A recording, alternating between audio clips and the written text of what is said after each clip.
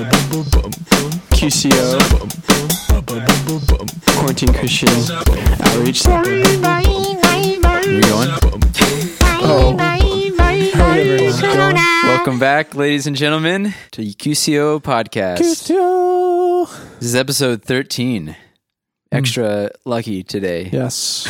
Today we've got a very interesting episode talking with a bunch of friends who come from different countries.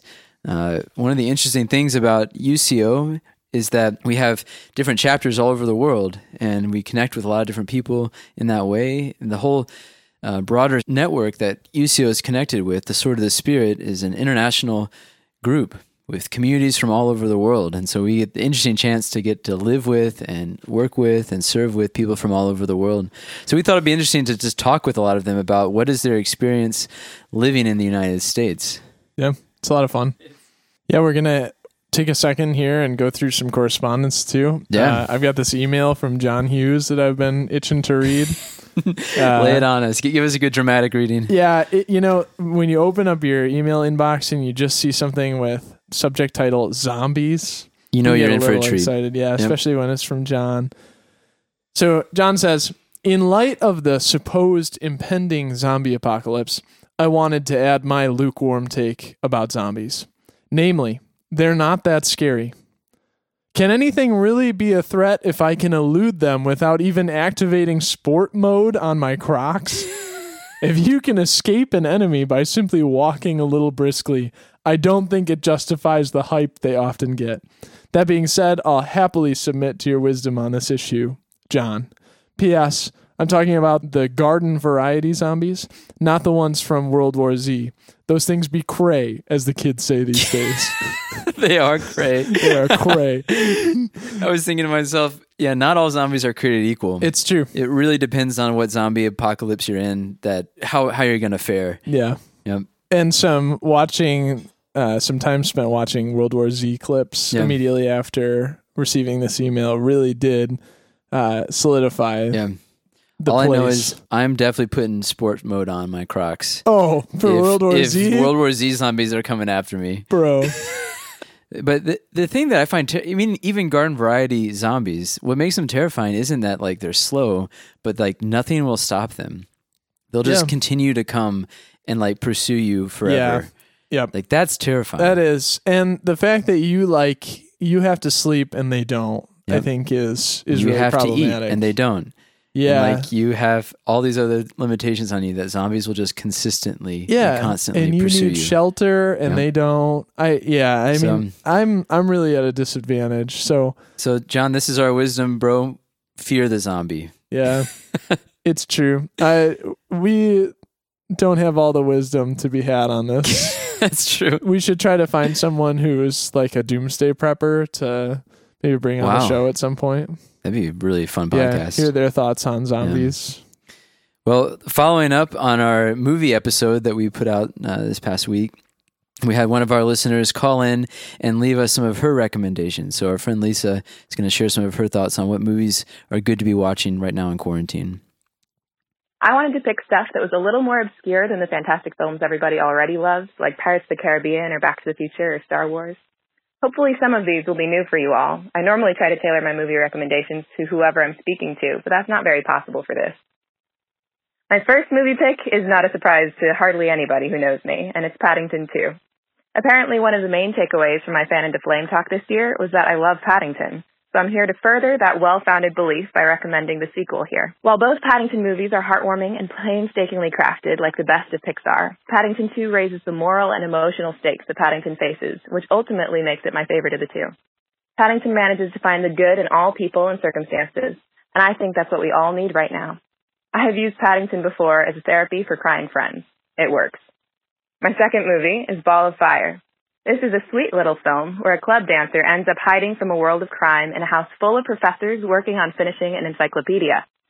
Every character is an expert in their respective field, whether it's the professors with their part of the encyclopedia or the dancer lady with her street smarts and slang, which is particularly fascinating to the English professor. All the professors are adorable. One is played by Clarence from It's a Wonderful Life, and it's fun to see them all fall in love with the dancer lady in their own ways and work together with their expertise to protect her from the trouble that's following her. The third movie I've picked is Rear Window. This is my favorite Hitchcock film, and it's a great one to watch now, as the main character, played by James Stewart, is not able to leave his apartment, having broken his leg. The camera actually never leaves the apartment either, but that's part of what makes it so engaging. All he spends his time doing is spy on his neighbors, which I don't recommend for this quarantine. And he starts to suspect one shifty neighbor for murdering their wife. The whole movie, you'll be going back and forth on if you actually think anything happened at all, and it's a perfect contained thriller that's just brilliantly done. I'll leave you all with my standard plea to watch the TV series Firefly. Nothing can ever beat those characters and dialogue for me, and if I didn't have a higher calling to spread the good news of the Lord, I think I'd have settled for furthering Paddington and Firefly. Thank goodness for God and his superior plans for our lives. God bless you all. Bye. Great thoughts from Lisa, as That's always. right. I want to see some of these. And we've got quite a bit of interview to get through here with our friends from all around the world, so we're going to hop into it. Enjoy. Great to have you. So as a foreigner... What are your kind doing in this part? As an alien? As an alien. I am an alien. As a member of the alien race. Part of the alien band. Yes. We'd just love to hear some of your thoughts on living in America. I'm sure that you have a lot of thoughts Do on you this. want like spiritual thoughts, or do you want Well, either, I guess. basic, I don't know. What's like trivial thoughts? Maybe both. Give us a mix. Yeah. A mix? Yeah. Concoction. I don't know if I have a lot of spiritual thoughts. Oh. Well, why did you? Why did you offer it then? Oh, man. Now, for I those of wasn't you there just now tuning in to the podcast, Miguel is the house leader think for the house that it's Stephen and really I are a interesting. part of. I And guess you my can hear experience more of really his depends. thoughts listening to episode 4, where we talk Maybe about because media. of the reason why I'm here. He's originally from Costa Rica, But, and he's a member of a religious brotherhood named the Servants of the Word. A number of years ago, he moved to Michigan in order to check out their but I life tried to here, comment. to get some formation and training here. Yeah, He so then why- moved back to how Costa have Rica you for a come to number the of United years, States but of now America? he's I back. have come And to he live is here studying at Sacred Heart twice. Seminary to get a master's of theology. And in the meantime, he has gotten a chance to live with us. Lucky him. He now is going to share some of his thoughts on what he finds interesting about living in Michigan in particular. Probably the most remarkable thing that you realize is how the seasons mark life here, like the pace of life here in the US, at least in this part. I don't know if Yeah, it's the same in the southern part, but it's definitely different. Not like, quite like Michigan, but we don't have a lot of seasons in Costa Rica. We have the rainy season and the week without rain, and so this idea of like, okay, now it's fall, and these are all the things that you do in the fall. You rake leaves, and you watch the end of baseball, and you go to That's right. football games. And, yeah, college starts in the fall, and all these things, and then winter you just get depressed by all the snow that is falling every day Wow. of the winter, and and then you have to like do all the things with the snow, cleaning out the cars, and Well, you get to do all the things with the snow. You get to sled and throw snowballs That's right. at the Go people that you live skiing. with. Yeah, you ski. Build yeah, igloos. I've done all of those things definitely. go hiking in the snow. Make a snowman, Yeah, Yeah. mm-hmm. Do snow angels, Snow Yeah. angels, yeah. which are kind of disappointing. polar actually. plunges. Yeah. Polar plunge. I have not done a polar plunge, and I'm not interested. Well, you could do it today. Ah. It's snowing here. It's snowing, yeah. Yeah, It's gonna be a white Christmas here today.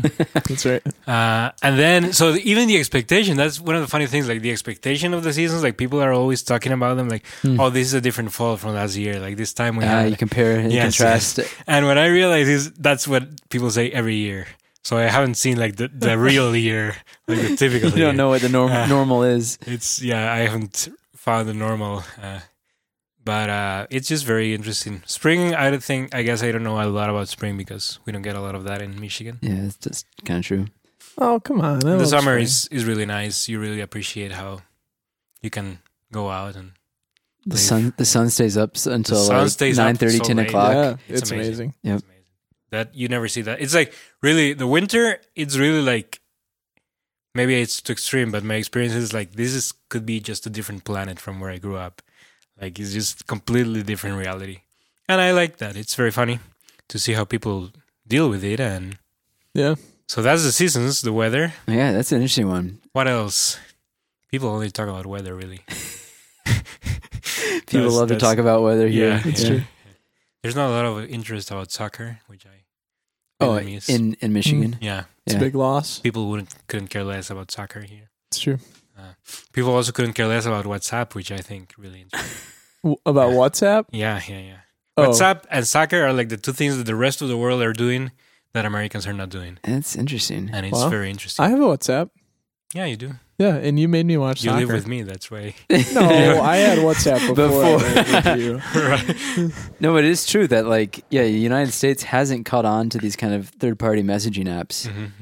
Yeah, I'm not sure quite why, but it seems like it's just a major thing that we don't really That's use. because we're different and we're proud to be different. That's right. Same with not using the Mhm. metric system. Yeah, even if it means using. Oh man, the metric inferior- system is like, oh yeah, you have to go the quarter of a mile, and I'm like, what is quarter of a mile? How long is that? I don't know. That's fair. It's true. It's a very confusing system, but Trying. God bless America. That's right. What about like more culturally, or like in regards to people? Oh yeah. Maybe it's a thing of our inner, circle, like of community that people have. Like we had this book club, and I've never been in a book club outside of the United States. Interesting. But I find it really interesting, and I really liked it. Yeah. One thing that is cultural I find very interesting is the relationship with your college, and how like people go to college and live there, which is, at least in Costa Rica, you don't do that. You're never that far away from home that you should actually move. Some people do it, but they probably go back home in the weekends or things like that. But living there in college and living in the dorms, I feel it gives you a stronger identity with the place where you study. And, you see it, of course, in the support of sports and that kind of thing, but even like in the way people like seem to long for their years in college, and then long for their time in UCO in a different way, which I find really interesting. And it also just gets you out of home, which I find super helpful, actually, in a way, to get out of home and be able to, grow up in a different way. Kind of forces- I didn't leave home until I was out of the country to live with the brothers. Oh, I see. And so I had not lived on my own. I guess I had lived in men's households, but still like I had my parents very close. Okay. So there's a bunch of things there that I think people here learn to do.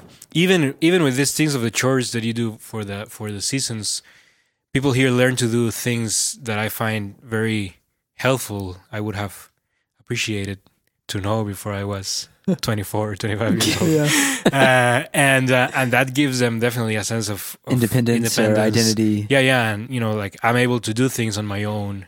I can handle, and that's a good thing, I think, in general. It can lead to some problems when you like have all these 20-year-olds living on their own without any supervision. Sure. Yeah. But I think it mainly has positive results in how people become more autonomous with their own lives. Yeah.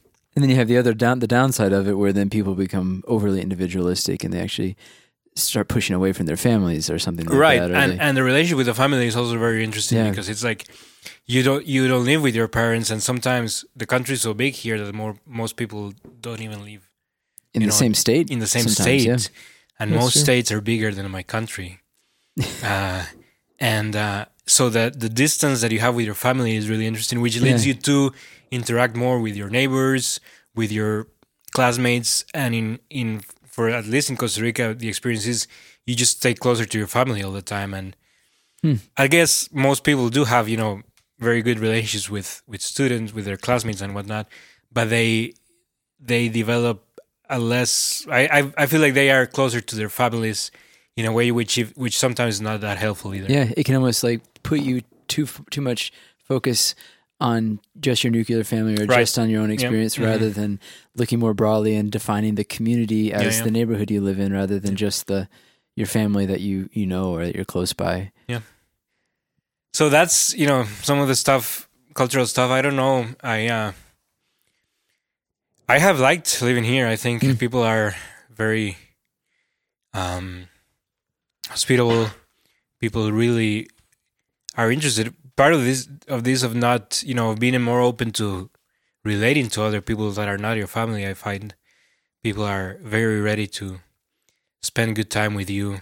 I guess, that might sound strange to some people from Michigan to say that, but I actually find that, when you go to people's families and homes, they're very friendly, very hospitable, interested in knowing about your life, Yeah. and wanting to talk about, wanting to hear about your testimony, about what the Lord has done in your life, and I find that really, really interesting and really good, really helpful.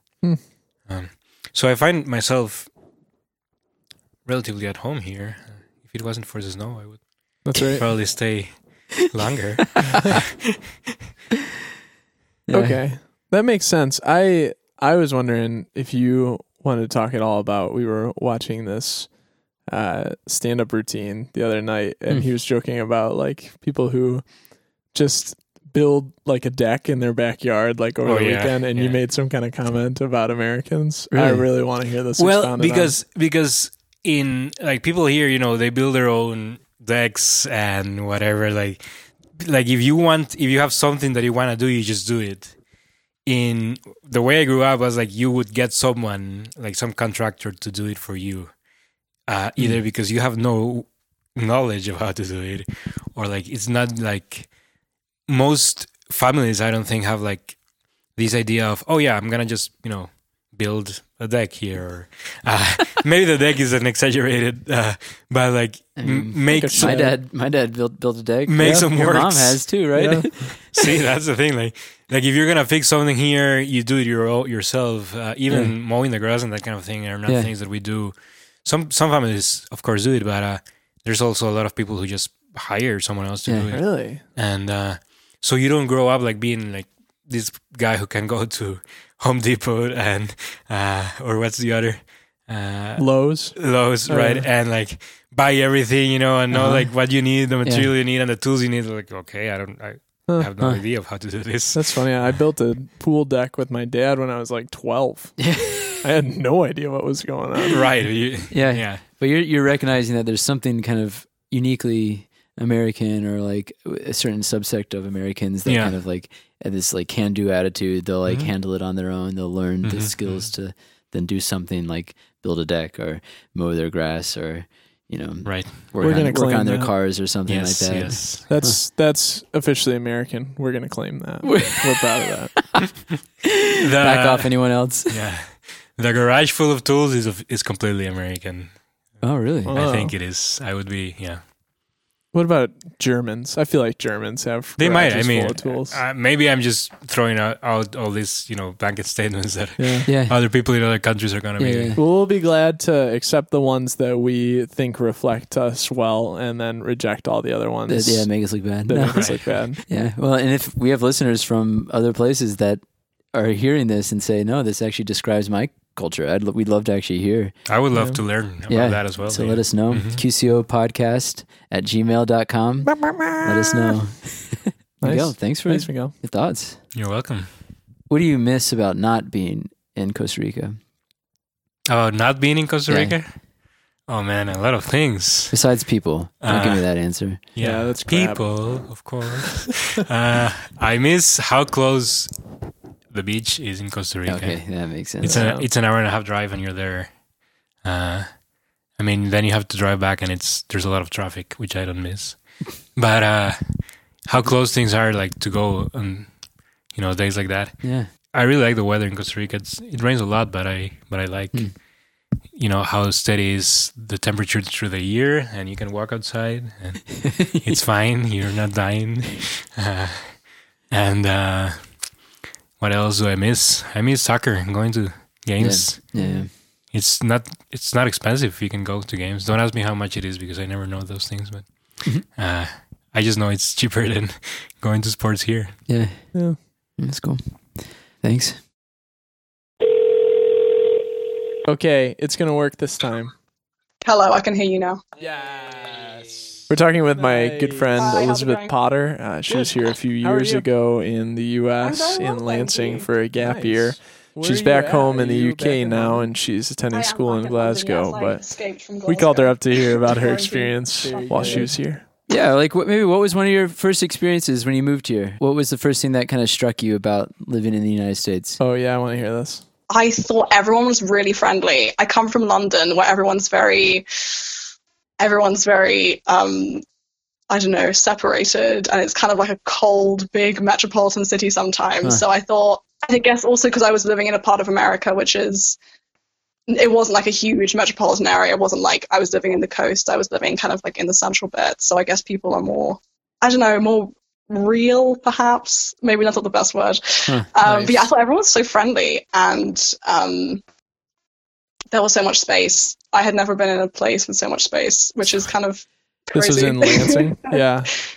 I thought it was really funny in America that everyone, maybe this is like really random, but everyone loved wearing those shoes, those Chacos. Oh, yeah. And everyone would wear like socks and sandals. And is that still a thing? Yeah. Oh, yeah. Yeah, Steven's got them on right now.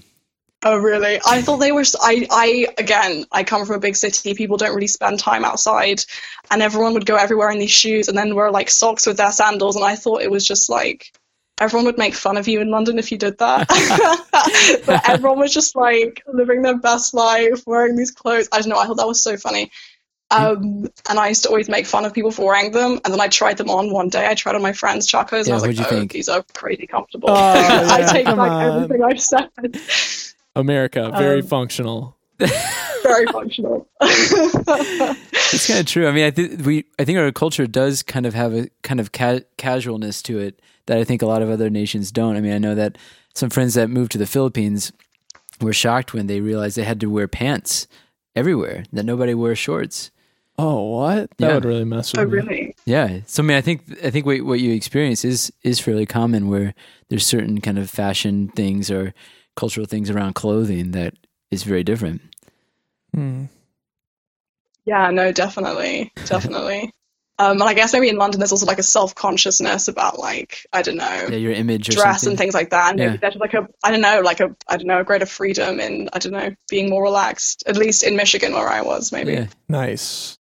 I also am just interested in really like, I don't know, what you find funny or... I was trying to like think about it, like what's super different. I think sense of humor is very different between like, I guess it's like a British versus American thing. Like I found the sense of humor, like I had to sort of like go into a different sort of like mode in my brain. Like, oh, this is what people find funny. Okay. Like that's something that I had to like figure out, I suppose. Yeah. Like, and what categorized that distinction? Like what were you noticing that was different? I think I would just make certain jokes and people would just be like, whoa, that like, it just like people wouldn't get it or like something like that. It was a very like, I don't know, referencey culture, like, oh, let's reference this movie, this thing. And then when I moved back to the UK, I was then in like my American humor setting. And I was like, oh, people don't find these things funny. Wow, this is like actually quite a different thing. Yeah. Well, what do people find funny in the UK that they don't find funny here? I think it's not like perhaps what they find funny, but it's like the delivery, if that makes any sense. Yes. Okay. Like perhaps maybe like, I don't want to use a word like witty because that's so like snobby, but I think perhaps like a different style of wit. I don't know. Yeah, that makes sense. I mean, when I watch like British films, it's like usually very dry and sarcastic, whereas like I find American humor to be like a lot more dramatic. Yeah, I think that's a fair statement. What was something that you found like comforting when you were here that like you felt like it was easy for you to connect with and like kind of helped you feel like rooted? Ooh, that's a hard question. Wow, top tier question. I think people are just very open. I think they're quite open to, again, this is probably just like me coming from a city thing. Like, I think people were just quite open to meeting other people and there was like a friendliness. Yeah. I think that was comforting and that kind of like that was nice.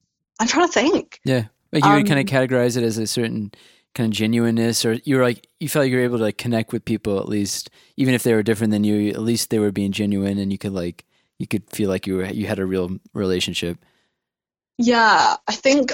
Yeah, I'd say I think that's a fair statement. I think something that I've heard from North Americans who've spent time in the UK is that like British people are quite like we say one thing but we mean another, whereas Americans will say one thing and that's what they mean. And I think that was like really, really refreshing when I was in America. Huh. I think people are just more direct, which is not a European thing. I think that's like an exclusively British thing. But that's really nice, actually. That was comforting. Yeah. Wow. That's a great insight.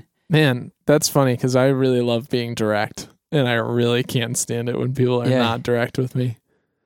Yeah, I can't stand when people aren't direct with me either, but I don't know. Yeah. And I've lived with a number of people from very different cultures and countries that they have a very hard time with how direct people are actually.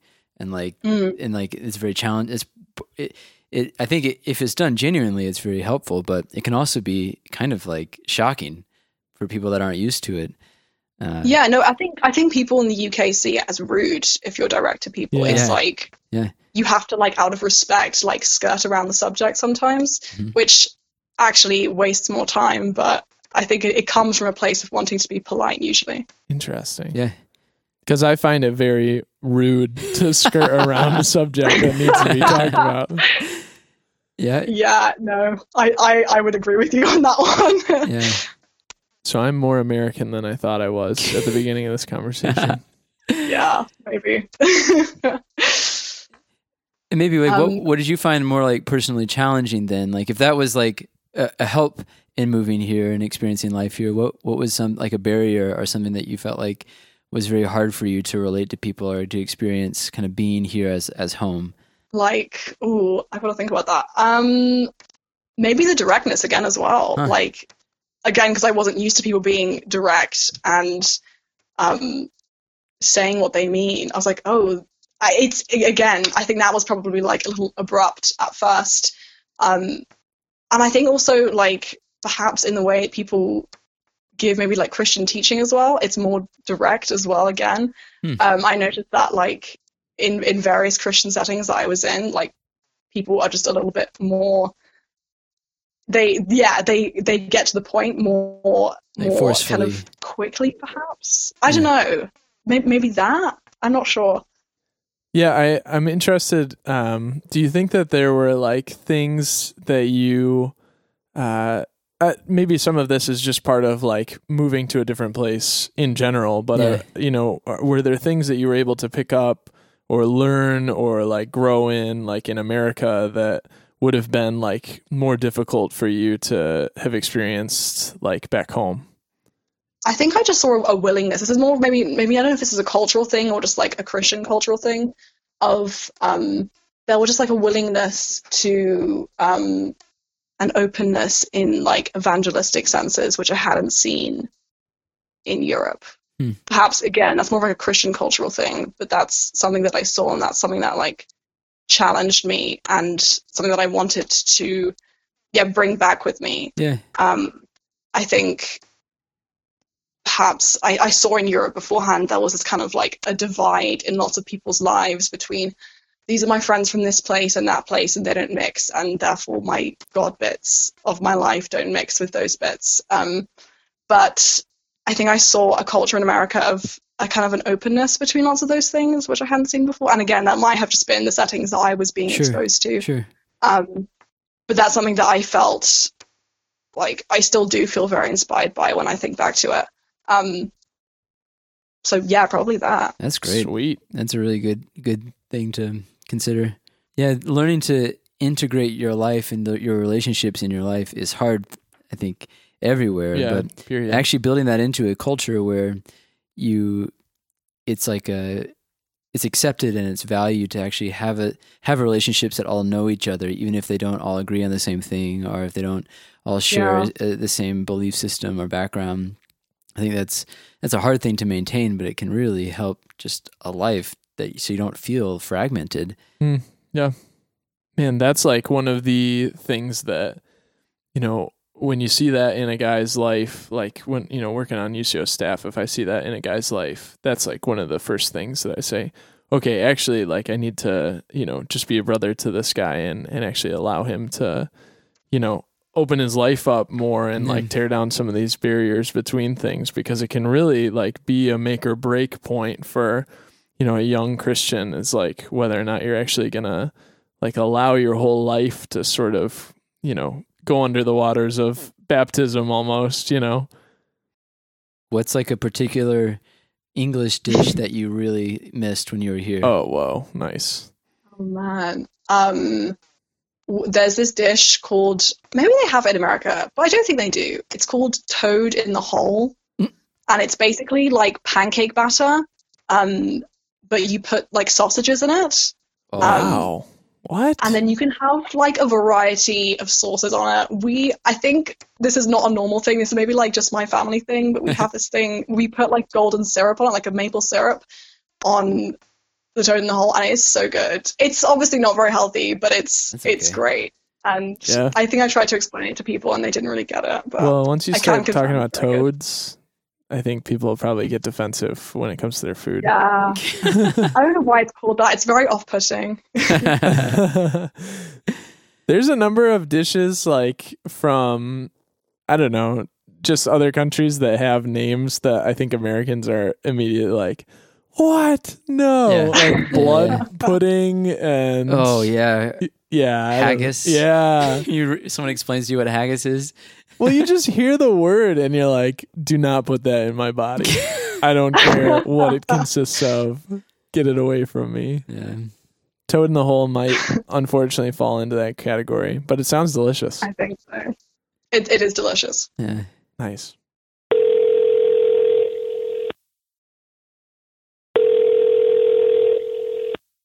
Can you hear me? How is Actually, life in France? This is my good friend in Augustin France, it's Mott. kind of boring I think right I now pronounced that right. because He's been of, teaching me how to pronounce that because for we're like contained, 6 months. as you guys. And he was here this last year But at the it's University okay. of Michigan studying abroad from his university in France. He's Yeah, back I home guess. now, What's your impression Uh, but we got him on the of line to America talk about his coming from experience while he was here. The very good experience that I had is that people are really welcoming there.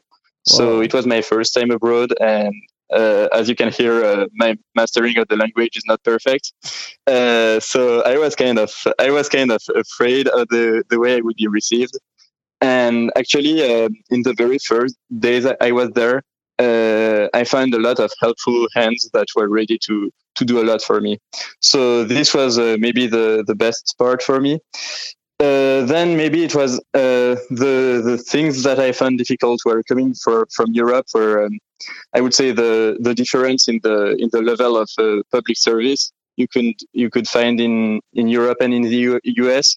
So Really? especially two things. The fact that we do have in East European countries a social security makes it very stressful when you live to the US. It's true. But I would say it's not that bad. I know that every European is very afraid about that, and they should definitely think about it before they leave. But actually, you just have to pay $150 a month to be all set, and that's okay. The second thing, which is way more disturbing for me, is the public transport. Yeah.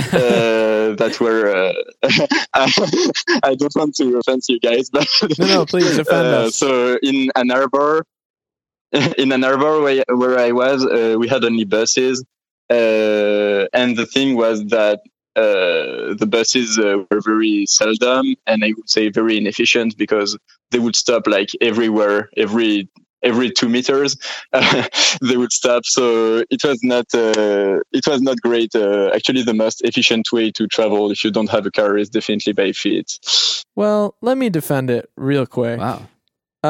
It might be abysmal, quote unquote, but I think it's just an opportunity for adventure. Every time you board a Greyhound bus, like for more than 3 or 4 hours, You don't know what's have going to happen. no idea what's going to happen to you. And, if you're in a Yeah. position in your life where you are able to risk bodily harm, a Greyhound bus is a great way to do it.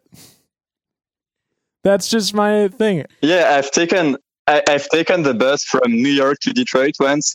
So it was 15 hours. Oh, Yeah. yes. And I had So unfortunately, It's very Augustine's surpri- connection very started nice. breaking up when he was setting up the story, but he's explaining a Greyhound ride that he had all the way to New York from Michigan, where he had this tyrannical passenger that effectively set himself up, as Augustine says, as a dictator of the whole bus. Tell us what happened. Can you tell us the story of this 15-hour bus ride? I'm very interested to hear it. So the guy started the trip by literally shouting at us like, I personally cleaned the bathroom, and if the bathroom is not clean, I will literally shut it down and none of you guys can use it.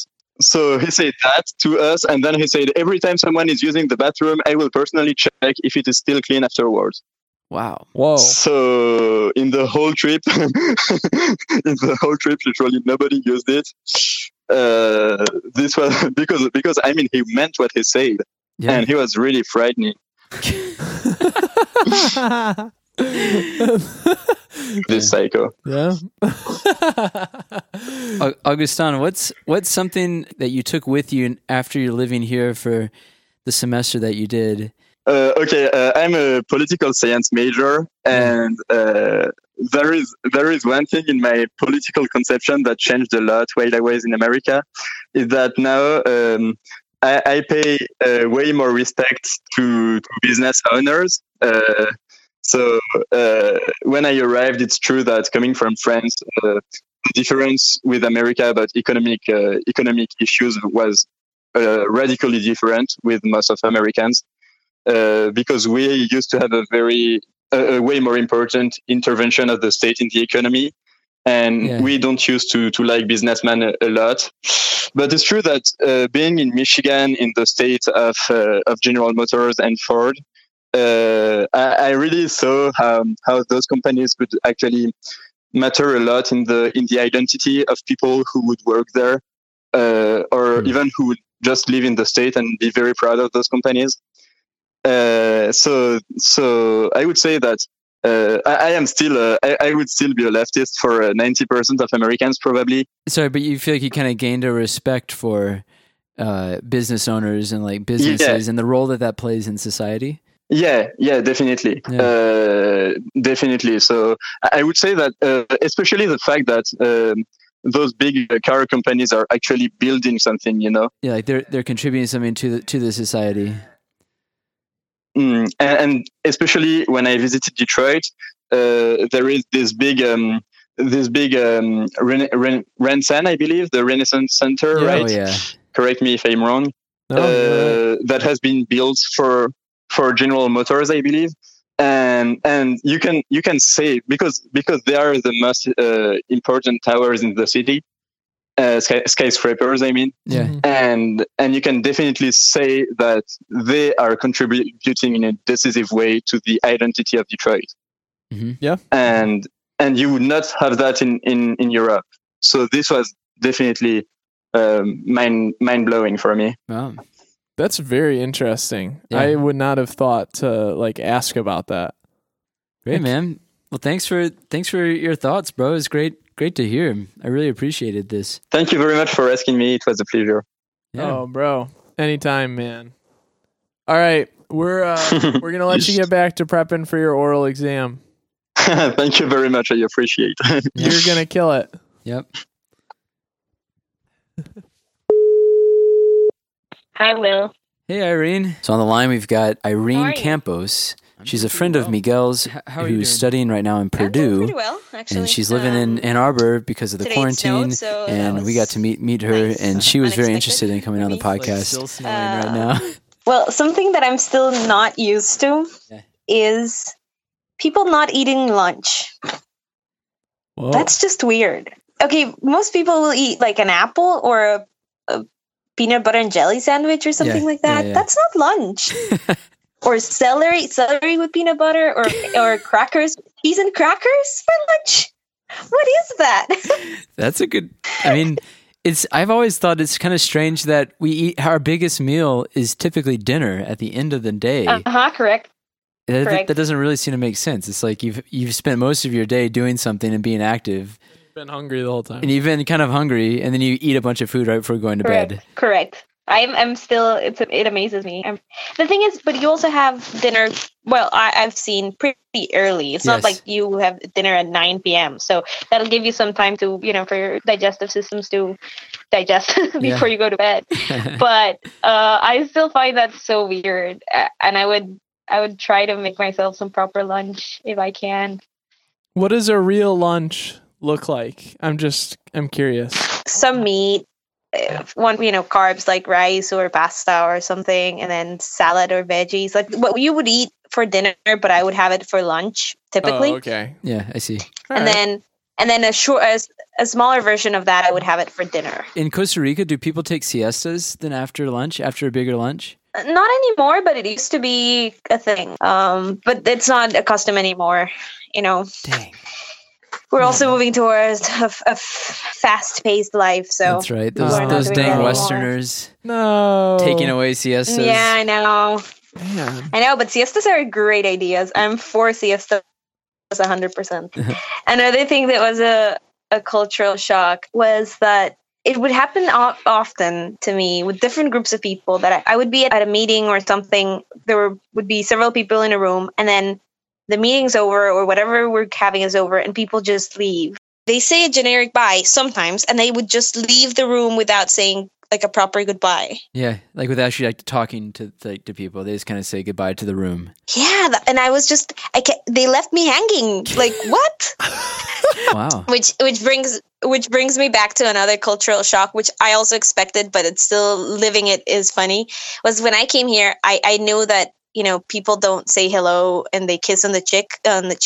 It's not something that people do here, unless you're very well acquainted, and even then, sometimes it doesn't happen. So I would usually go in for a hug or a kiss when I would say hello to someone, and the person would freak out. And then they would extend their hand. So I was left hanging with like half a hug and a handshake. And it was weird, super weird. And the worst part was that I knew this. Like I knew I had to stop doing that. And I would always forget at the moment. And it was like the first month it happened to me every single day. It was crazy. Oh no.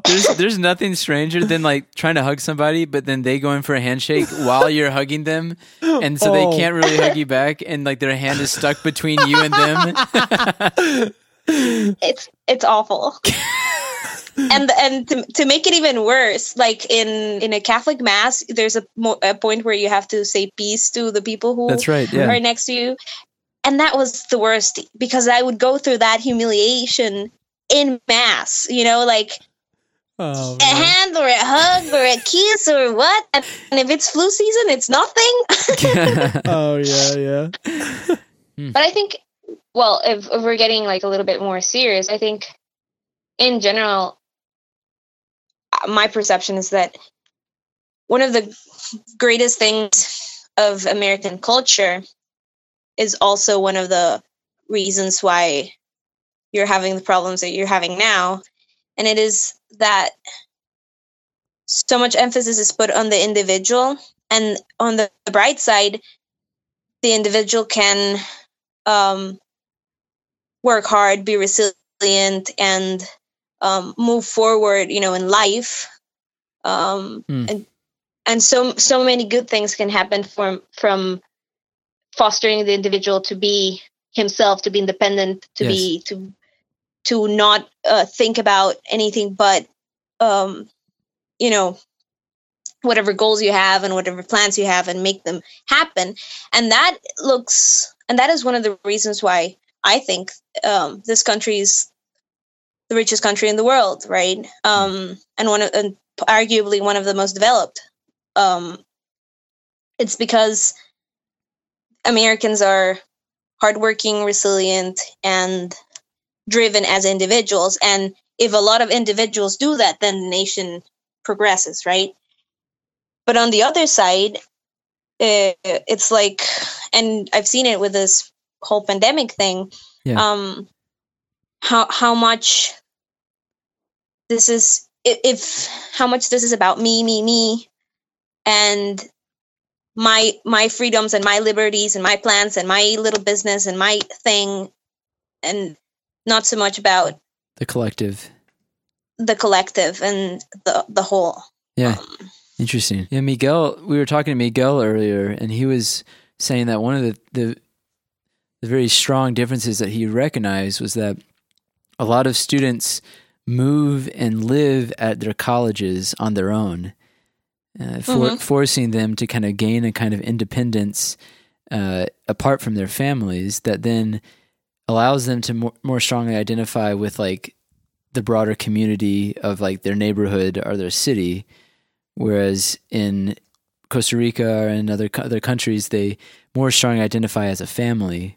And I think I really appreciate what you're saying is that there's both a strength to that, where the individual has a kind of resilience and a kind of drive, while at the same time then there's a weakness to not desiring the collective good and like identifying strongly with other people and that being a part of their identity that stands with them because there are other people with them in their lives rather than just them on their own. Correct. Irene, maybe just to close, like what's like something you'd want to take with you from your experience that you've had while living here the last few months, like something that you've learned or something that you want to like incorporate into your life moving back to Costa Rica? Okay, good question. I love the States and I love coming here. Whenever I come, I have a great time. So like I'm looking forward for the next time, whenever that is. But I would say that I would often hear when Americans talk about this being a land of opportunity. And I didn't understand that, or I thought it was a cliche. And I think there's room for argument there, opportunity for who or whatever. And I'm not going to get very polemic about it, but I do believe that I do believe to the core of my being that this is a land of opportunity. And with that, I've discovered to be, and I understand, is that if you have an idea or you have a dream and you verbalize it, and you say, well, this is what I have. And then the group of people that are close to you challenge that idea and say, well, look at this angle or look at this other angle. And the idea actually keeps evolving and growing and it's good. Then this is a place where ideas can transform from being a potential to actuality. Because I believe that here people want to hear ideas, people want to be creative, people want to, are not as afraid to make mistakes and believe in making things happen if they're good ideas and if they're valuable. And they'll give you the resources for that. They'll help you to think about it in different ways, and they will tell you no right away, but they will tell you, okay, how can we make this happen? How can we work towards this? Well, this is not such a good idea. Why don't you do this differently? And I think that is what I take away from this country. I do think that is what people mean and what's truly the sense of being a land of opportunity. Yeah. Well, that's a really thoughtful answer to a statement that oftentimes gets brushed off as a cliche, or laughed off in different conversations. That's actually really, really thoughtful. Thank you. Okay, thank you guys. And I've been following the podcast, and nice. I'm sure you guys are having so much fun doing this, right? Oh, yeah. Airbud is a boy. He's a good boy. There's something really strong. I'm gonna play all the sports one day. Hello. This is our friend Tony Sarkis. He's been living here for this year in the Formation House in Ann Arbor with the Servants of the Word. So he's just been here for this year, and he's a Lebanese guy with a lot of thoughts who lived for a little while in Northern Ireland. And so he's got a kind of interesting perspective, having come from both of those places, which are both pretty different than living here. Will Cannon. Also, I remember one of my earliest impressions was getting ice cream from Washington Dairy, and I was like, wow, for $3 you get this huge thing. That's true. I've been living here for almost over 10 years, and I'm still amazed at how much ice cream you get at Washington Dairy. Great. I ordered like a child size, and it was still ridiculous. Children should not be eating this. Yeah. Some serious ethical issues. Yeah. We should do an expose episode on Washington Dairy. Yeah. Wow. So everything was just bigger when you got here from what you had experienced in Lebanon, but then you also spent some time in the UK.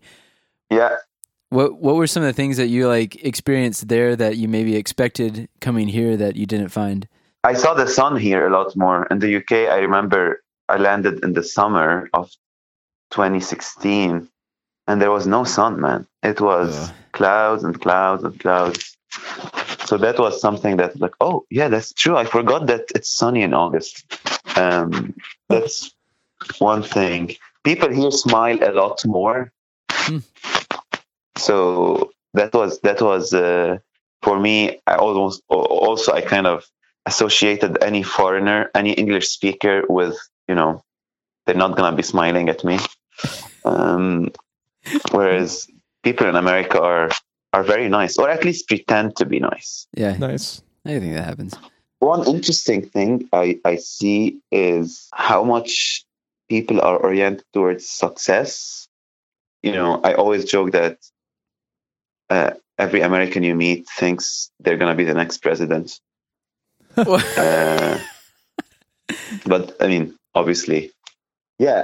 I'm not sure if you get what I mean, but there's this kind of you really. There's kind of an optimism. Is that what you're maybe trying to say? Like, there's a kind of optimism, and I think there is something about putting your identity in how much you do, how much you achieve, how much you, how much you do. Yeah. Like, I do this and I do that and I do this, and your identity comes from there, really. Whereas, for example, in my country, which is more of a tribal culture, your identity comes from who you are and who you are connected to. Yeah, who are you? Who's your family? Who are your friends? Yeah, like you meet someone at a party and you ask them about themselves and they start telling you about their job. Yeah. And also people, I'm a photographer, or I'm a cook, or I'm this, or I'm that. It's interesting to hear people talk about themselves like that, because in my mind, I'm a photographer means I've studied all these years and that's what I do with my life. Whereas you come across people who just label themselves by different things they do, and this is who they are. This is what defines them, and there's something like that there that I can't really express well, but you feel it, you see it. Yeah, Tony, there's something of a theme that we've been like kind of uncovering in a lot of these conversations, where people are recognizing that there's a kind of individuality and individualism in the United States. It seems like that people pick up on, where they identify less with their family or less with like the people that they're around, but more with certain passions or things that they love or that they desire. Would you say that that's like an accurate summary of what you're trying to say? I would say that's part of it. Yeah, for sure.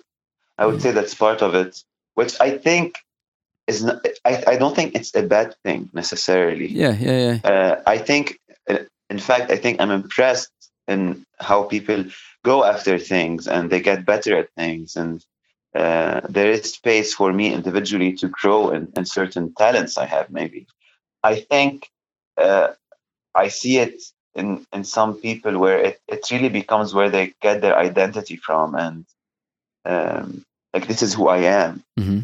And I think this is just not true and unhelpful. So I'm actually pretty interested in hearing, what was a preconception of Americans that you had when you were either in Lebanon or when you were in Belfast living with Kevin that you had? Like, what did you think to expect when you came to America and were living here? I definitely expected that people are just fun. They do fun things. Nice. Or just extra fun. That's great. and it's actually true. People are fun. I mean, Stephen Meyer is so much fun. Yeah. Wow. Thanks, Tony. I also expected that there's a lot of freedom, and you can just do whatever and say whatever. And I think this is kind of true. Yeah, I think. You can really do whatever and say whatever, and if I decide, I mean, I think a lot of cultures are becoming like that. Even more traditional ones like Lebanon, I choose what I am, and if I feel like I'm 40, I'm just gonna go by it. I feel like I'm 40 years old, even though I'm 20. So, sorry, this is off topic now. what did I want to say? I expected freedom. Feel free to cut that part when you do that. Yeah, I'll edit things. Don't worry. Oh, we feel very free to cut. So yeah, freedom, opportunities. I think Americans are really blessed by a lot of opportunities, and you can see it in people starting their own businesses and people getting education maybe more easily than in other places. There's a lot of space for creativity. There's a lot of physical space actually also. Yeah. It's really a land of opportunities. I think it's a big blessing in America. What's something that you want to hold on to about your kind of Lebanese identity and experience growing up in Lebanon that you think would enrich our lives here in the United States? A value. I would hold on to a value that I think is in me by virtue of growing up in Lebanon and the society and the culture I was in, and maybe my family too, which is sacrifice. I think in more traditional cultures and in at least how I grew up, sacrifice for others, sacrificing your comfort, your preferences, your life, your time for others is seen as a value, is seen as a high noble thing. I don't know how to put it in words, but I've seen it in my mom, I've seen it in my dad, and in a country like Lebanon, where there's a lot of insecurity, political instability and difficulties, you're forced to sacrifice in a certain way. And as a Christian in the Middle East, you're also forced to sacrifice many things. Yeah. But sacrifice produces a lot of good, and a lot of the Lord sees our sacrifices and rewards us in a certain way. And I think here maybe the virtue of sacrificing for the greater good, for maybe the good of the group or the good of others, or the greater good in my own life. Yeah. I think is something maybe that could be learned here. No, I mean, I've been living here for a very short time, and I don't really know what other people are sacrificing. It's not like I know that. But looking from the outside, I think that's one thing I would hold on to. That's cool. Good. I think the way I've seen it is, people who grow up with that in their family, it's just night and day. Yep. Versus, people trying to learn that later down the road. I remember, when I first started learning to try to sacrifice things for people, I had a hard time shaking the old mold of trying to do this for myself. So it was like, I want to be the best, sacrificer almost at first. And then I had to learn, oh man, that's terrible. Yeah, this it's just not about sucks. you. And it kind of makes it a lot harder. Yeah. And then you can start to learn. I think a lot of Americans go through that. Yeah. Hopefully they do. Yeah. And they learn to get over themselves and learn to stop making just like their philanthropy really just about themselves, but actually about the other and the good of the other, willing the good of the other, I also think it has to do with suffering, learning how to suffer well and how to embrace suffering. Because, sacrifice is a form of suffering in a certain way. Yes. And again, growing up in a place like Lebanon, whether you like it or not, you're going to suffer because there is a lot of bad things going on. There's a lot of corruption. I had I lived through 2 different wars growing up, and there is something that's built into your DNA as a Lebanese, that suffering it's just a normal part of life. Yeah. And I think all of us need to learn that, but especially now in the season, people are really finding it hard because they're suffering. Staying at home or having pain, or the idea of people dying, it sucks, but suffering is going to be part of life all the time. No one can avoid suffering. And I think expecting an easy life where everything's accessible, or having experienced life like that, makes suffering a lot harder. Yeah. And I think learning how to suffer well and how to embrace suffering That's great. is a very good thing. Yeah, I think especially when your whole life is devoted to the avoidance of suffering, it just makes suffering a lot harder because then you When it get to the comes. point where you suffer and you're terrified of it. But Yeah. I think when you stop fearing suffering, you need a good reason to stop fearing suffering, I think. But once you actually find that, Yeah. I think suffering is a lot less painful in some ways than you think it is going to be. Or Yeah, at least I yeah. experience it very differently. Yeah. Yeah, I mean, a good reason for, you said you have to find a good reason. I think suffering is, of course, is bad, and we are not to desire it or Yeah. seek it. Choose it out. Choose no. it. But in the Lord, our suffering can be transformative, and the Lord Jesus suffered, so to teach us how to suffer, so we can suffer with Him, and so we can suffer like Him. We don't, Amen. we don't suffer the same way anymore because of our Lord. So suffering can actually produce holiness in us and draw us closer to God, and that's not a good thing. That's the good thing. Yeah. Yeah. Yeah. And then, as the Apostle Paul says, eventually hope springs forth from suffering. Yeah. But actually, Yeah. we don't have hope unless we have suffering. And I think Yeah. that's one of the most challenging truths that we have presented to us in the scriptures. Yeah. Well, thanks for your thoughts, Tony. Thank you for your call. Yeah, man. Peace, bro. Talk to you soon. I record you more than you know. For some reason, that doesn't seem as scary as I thought it should be. This is another one of our housemates, Josue Quinones, who, in the quest to get all of our housemates on the podcast, said yes to coming on. I'm expecting it. Josue grew up in Puerto Rico If you and would've said, then "I've moved never here a number of recorded years you," ago, that's when I'm like, oh. and we I've have the never privilege of recorded. having him in our house. When I moved here, when I went to high school, that's when everything started like hitting me slowly. Like once you started school. Once I started school, actually. So I was here for probably a couple of weeks just hanging out in the house. Yeah. At least we were all. Wow. Tell me about your high school experience, Josue. Well, so I moved here in a very weird time. So I was going into my senior year. So the number of people that actually like switch schools in their senior year is very low. So it was also an inner city school. So it was a great mix.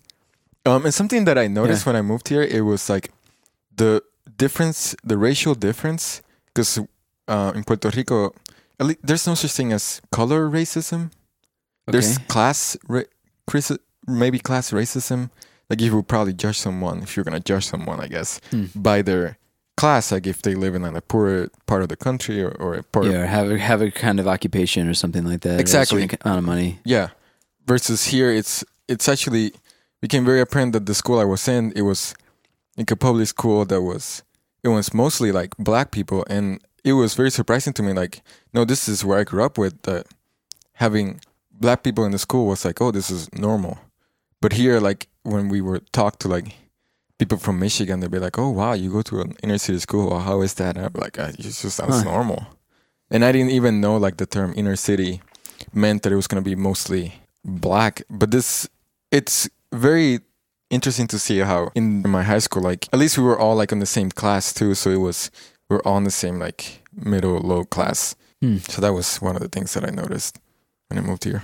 I guess the other thing was the different education levels. Even in my class, I saw some people who were really struggling, seniors who were actually like struggling to actually read out loud in class. And that was something that was so new to me because growing up, at least I went to 2 high schools before I went to the one here in the United States, and none of them I saw people actually struggle to read.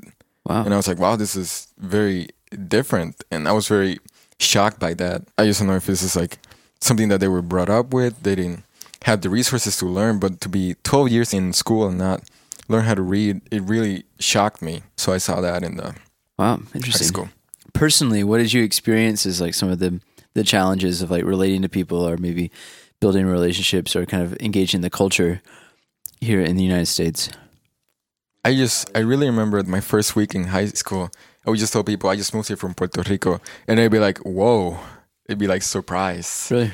and they would like actually try to like reach out to me and try to talk to me and like actually have patience with me. And I really appreciated that. But it seemed like a very weird concept because for me, it didn't seem like that big of a deal. I didn't know how people saw me. So I really appreciated just people. I would like actually be the one that steps out and then start talking to people, but then they would ask me like, where are you from? Like, you sound different. Nice. When I asked them, well, I'm from Puerto Rico. I just moved here like a couple months ago, maybe a couple weeks ago. And you're like, whoa, this is so cool. Like, we got our own little Puerto Rican. And I'm like, okay, that's sweet. Yeah, and it wasn't in a disparaging way or something like that, or like where they're trying to put you down, but they like really admired and like kind of valued that part of who you are. The American dream, yeah.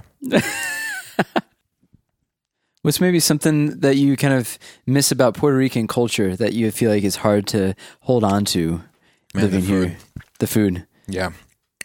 The food is very different here. A lot more cheeseburgers than I grew up with. In my family, we ate a lot of like rice and beans growing up and chicken. So it was almost like a staple, like at least a couple of times a week, we would have rice and beans and then some chicken, maybe some plantains. And it took some adjusting to go to high school, eat the food there, and then have them serve me some beans or some pasta that I wasn't like used to eating that much all of a sudden.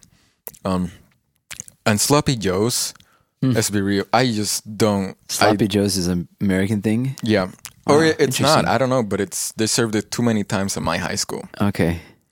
And the first time I saw it, I was like, I don't think I want to eat this. Man. What are sloppy joes technically? It's like a kind of chili beef? Yeah, it's ground beef with some like chili sauce on it. I don't know, it just seems lazy to me. I saw it and I was like, yeah, whoever did this, they're not trying very hard. No, you put it on a bun. They're getting paid to cook and they choose to just go lazy. I was that? Like, no. At least the rice cooker, I can feel like, okay, at least put some rice on the side. It was just buns and then crab that they call sloppy joe. So I was very distraught by that. I want to apologize to everyone out there who likes sloppy joe and is forced to hear this. What's the official animal of Puerto Rico? Cookie. It's a frog. It's a tiny frog. Wow. It makes a beautiful sound. Can you make it for us? Probably not. Can you try anyway? It's like a whistle. I can't whistle. Oh, really? I could probably it's look a it whistle. up, and then someone can. How do you say it? Cookie? No, coqui. Coqui. Coqui.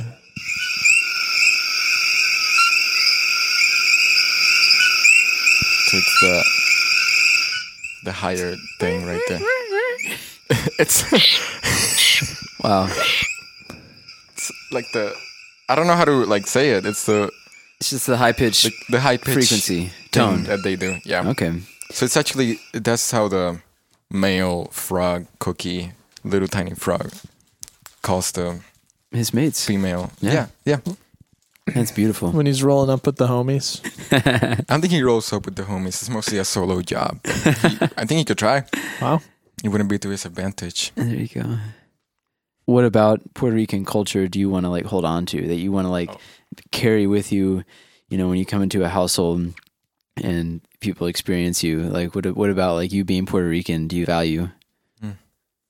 There's a couple of things. I really like our hospitality. I think as a people we're very hospitable people. Yeah. It's very welcoming, and that's something that I saw even in the Turkish people when I moved here. They were very quick to invite us into their house, whereas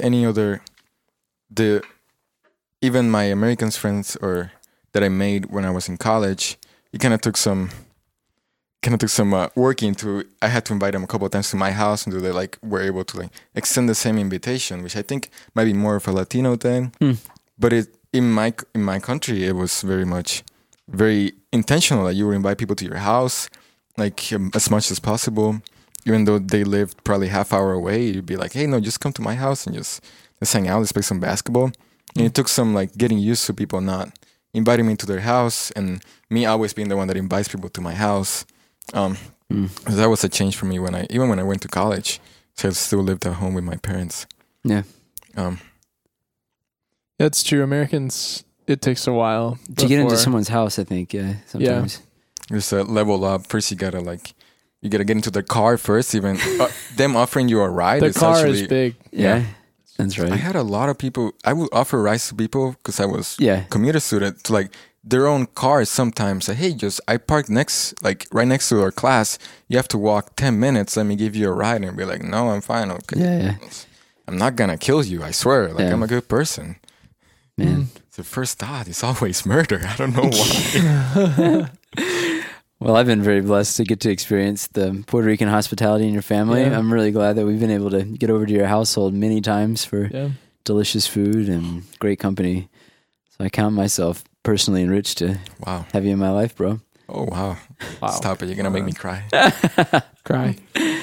Great. Well, thanks, man. Thanks for sharing. You want to take it?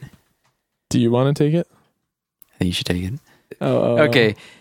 That's it, folks. I hope you guys liked our conversation with all of our friends. There wasn't even half of them. Surprise, surprise. Half of our friends. We have 5. We have 10 friends in 10 total. 10 friends. And we didn't even interview half of them. So last episode, we announced that we're looking for your parodies. We featured a parody from some of our friends here in Ann Arbor. If you've got any ideas, you can email us at qcopodcast@gmail.com. Also, if you want to sing us your idea, you can leave us a voicemail. We're kicking it like it's 1994, and we've got a QCO podcast phone number that you can call That's into. right. You could also fax us. That's right. So it's 248-792-8169. Come call us, leave us a parody, leave us your thoughts. If you got any other recommendations on zombie apocalypses or on what it's like to live as an immigrant somewhere, we'd love to hear it. That's it for us. John hopefully will be with us at some point here soon, but we'll see. We've lost him. He might be back. John, come home. John, don't stay away too long.